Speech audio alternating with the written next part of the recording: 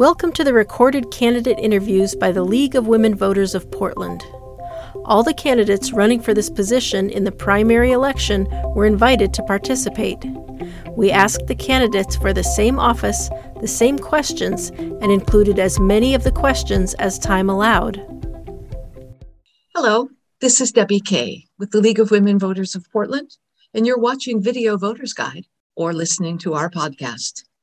With the technical support of Metro East Community Media, we are here today talking with candidates running in the May 17th, 2022 primary election. We are grateful for the support of the Sarah Fruing Memorial Fund, the Carol and Velma Sailing Foundation, Vernier Software and Technology, and our media partner, Metro East Community Media.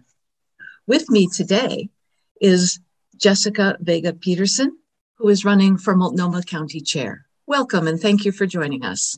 Thanks for having me. Sure.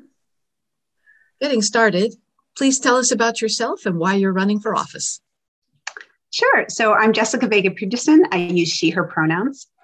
When my husband and I got married 16 years ago, we bought a home in East Portland.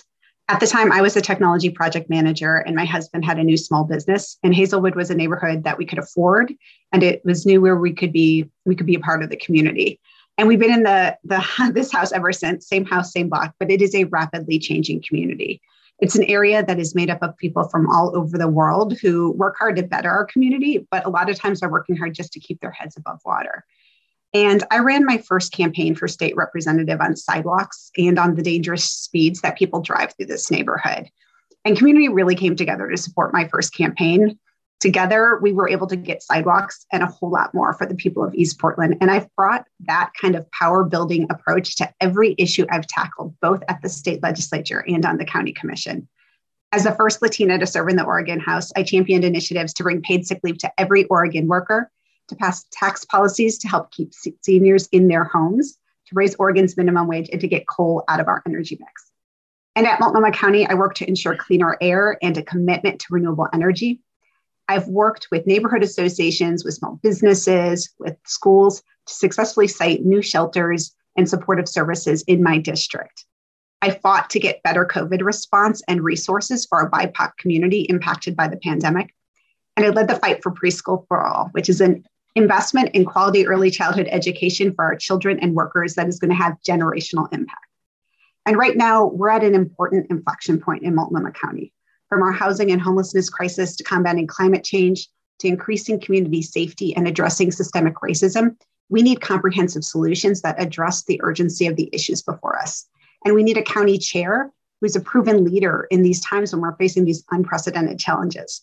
And she should also feel like your advocate, no matter who you are or what part of Multnomah County you're from. I have the experience, the track record of accomplishment, and the vision to meet this moment. I have the broadest support among organizations and community leaders in this race, including the workers at Multnomah County, the Portland firefighters, Apano Latino Network, Oregon League of Conservation Voters, Oregon Working Families Party, Pro-Choice Oregon, and many others who know I'm the best person in this race to lead Multnomah County in the right direction and address our biggest challenges in the next 4 years. Thank you. Multnomah County and the City of Portland collaborate through the Joint Office of Homeless Services to address the needs of unhoused individuals in our community. What measures would you recommend to more effectively meet those needs? Yeah, as county chair, the housing and homelessness crisis is going to be my number one priority. And it's going to be important to me to bring regional leaders together with a comprehensive approach that leverages the resources that we have, thanks to the supportive housing services measure that voters passed. And we need to do that to build permanent supportive housing, to invest in shelters and shelter alternatives, and urgently respond to the health and safety challenges facing us immediately, with so many people sleeping outside each night in Multnomah County. We have to do a better job of working together across jurisdictions to address this crisis. We have to be stopping the finger pointing and the statements such as this and such and such isn't our issue, it's not our jurisdiction. People shouldn't have to know what jurisdiction is responsible for what to solve a problem. They should just know that leaders are working together to address what's happening right now in our community. And so that means better communication about the work that the county and the city are doing together. We owe it to the public to be transparent and accountable about the work we're doing.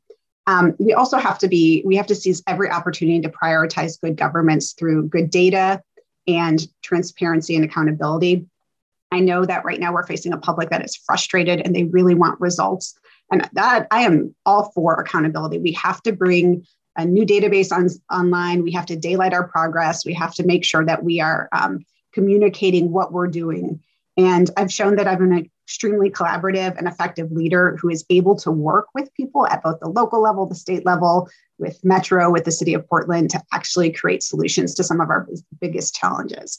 And so, I want to continue that work and working with the city in the joint office as county chair. Thank you. What specific steps would you take in order to make mental health and substance abuse services more readily available to those who need them? Yeah, unfortunately, mental health and addiction and the inability to access care are growing problems in the county, but across our state. And Oregon, we do not do a good job of funding and supporting investments in mental health and addiction services. So as chair, I'm going to support the work that's going to expand our mobile crisis services. We really need to reduce police contact with those suffering from mental health and addiction issues, and we need to reduce the misuse of our emergency rooms. The county needs to reinvest in a sobering center that can accept those people who are under the influence of methamphetamine, which really requires different care than those who are under the influence of alcohol. And this kind of center will relieve pressure on our emergency rooms. It's going to give police and other first responders an immediate place to take people, and it'll free up our public safety officers to do the other work that's needed. I also want to make sure that we are reducing confusion for people who are trying to access mental health services by creating a single point of contact for mental health needs. And that, that access point has to monitor the pass-through rates, the follow-ups, the success rates, and how satisfied people are with the service that they're getting. I also think it's really important that we partner with our healthcare partners to be able to better serve our community. We have this new source of funding with the Supportive Housing Services Measure, and we can use that money to hire formerly homeless peer support specialists to link those in our shelter and homeless system to access additional services. And I think the last important point to make is that we also need to expand our mental health services in our school settings. We're seeing youth and children who are experiencing rising rates of anxiety and other mental health issues. And we need to be investing in those resources and also investing in culturally specific options that best serve our diverse community who have special needs when it comes to these kinds of issues. Thank you. And we're about out of time. It goes very fast. So thank you for joining us today. This concludes our Video Voters Guide and podcast featuring Jessica Vega Pederson, who is running for Multnomah County Chair. Thank you to our audience for being informed voters. Please tell your family and friends about these election resources. And Election Day is Tuesday, May 17th. Be sure to exercise your right to vote. Thank you.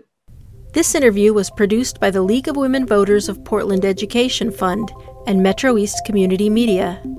Funding was provided by the Carol and Velma Sailing Foundation, the Weiss Foundation, Vernier Software and Technology, and the Sarah Fruing Memorial Fund.